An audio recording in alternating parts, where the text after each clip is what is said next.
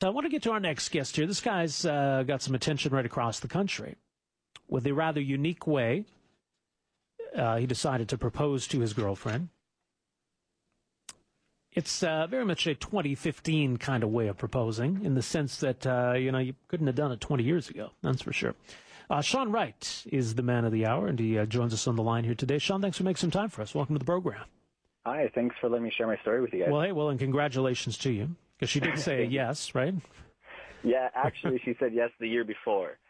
This was just a re-proposal, because I didn't want to just the re-proposal? Yeah, actually, I proposed with her in Barcelona, and she said yes, but I used a stand-in ring. Oh, okay. Yeah, all right, so you wanted to do something big with the real ring. Exactly. So I saved up for the whole year, and when I got it, I was like, I got to do something special. I can't just give it to her. I got to do something big. So I was like, maybe I could send it up to space. And I kind of played around with the idea for maybe a year. And probably over the last month in October there, I just kind of came together, and it turned out a lot better than I expected. Why space, though? Is there a reason for that? Or is it just because it was unique and original? Well, a part of me kind of wanted to, I don't know, kind of enchant the ring for her. So when she kind of wears it, looks at it, she knows it's completely unique.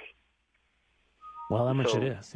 Yeah, so I kind of saw someone send something up with a high-altitude balloon, and I was like, well, maybe I'll send a ring up. And that's what you did. So how do you go about sending a ring into space knowing that you need it to come back?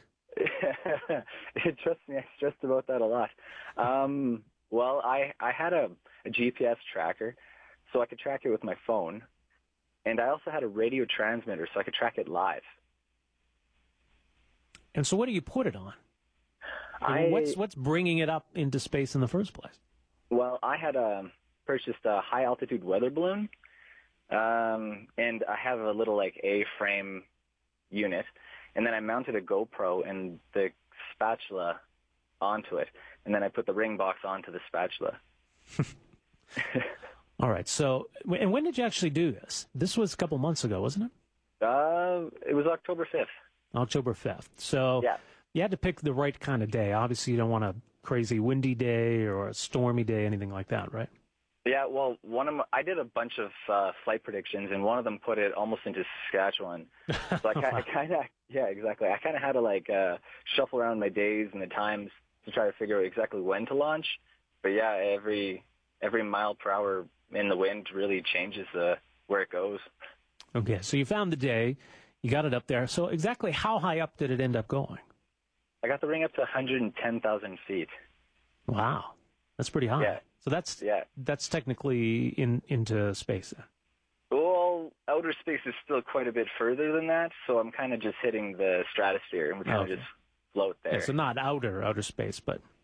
No. Yeah. I had my balloon, it was probably about 6 feet wide, but at the height before it burst, it was probably about 30 feet wide, and then it explodes into little spaghetti straps, and then it just, the parachute kind of engaged and then came back down.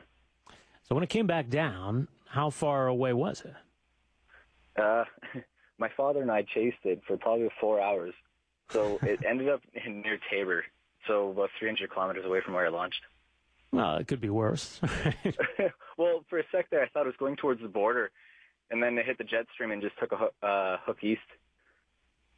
And so your wife didn't know, your fiance, she didn't know that you were doing this?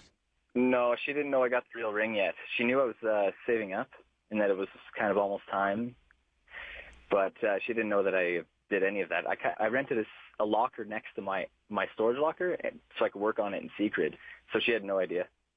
All right, so once you did it, you videotaped it, you got the ring back, so then how do you go about presenting all of this to her?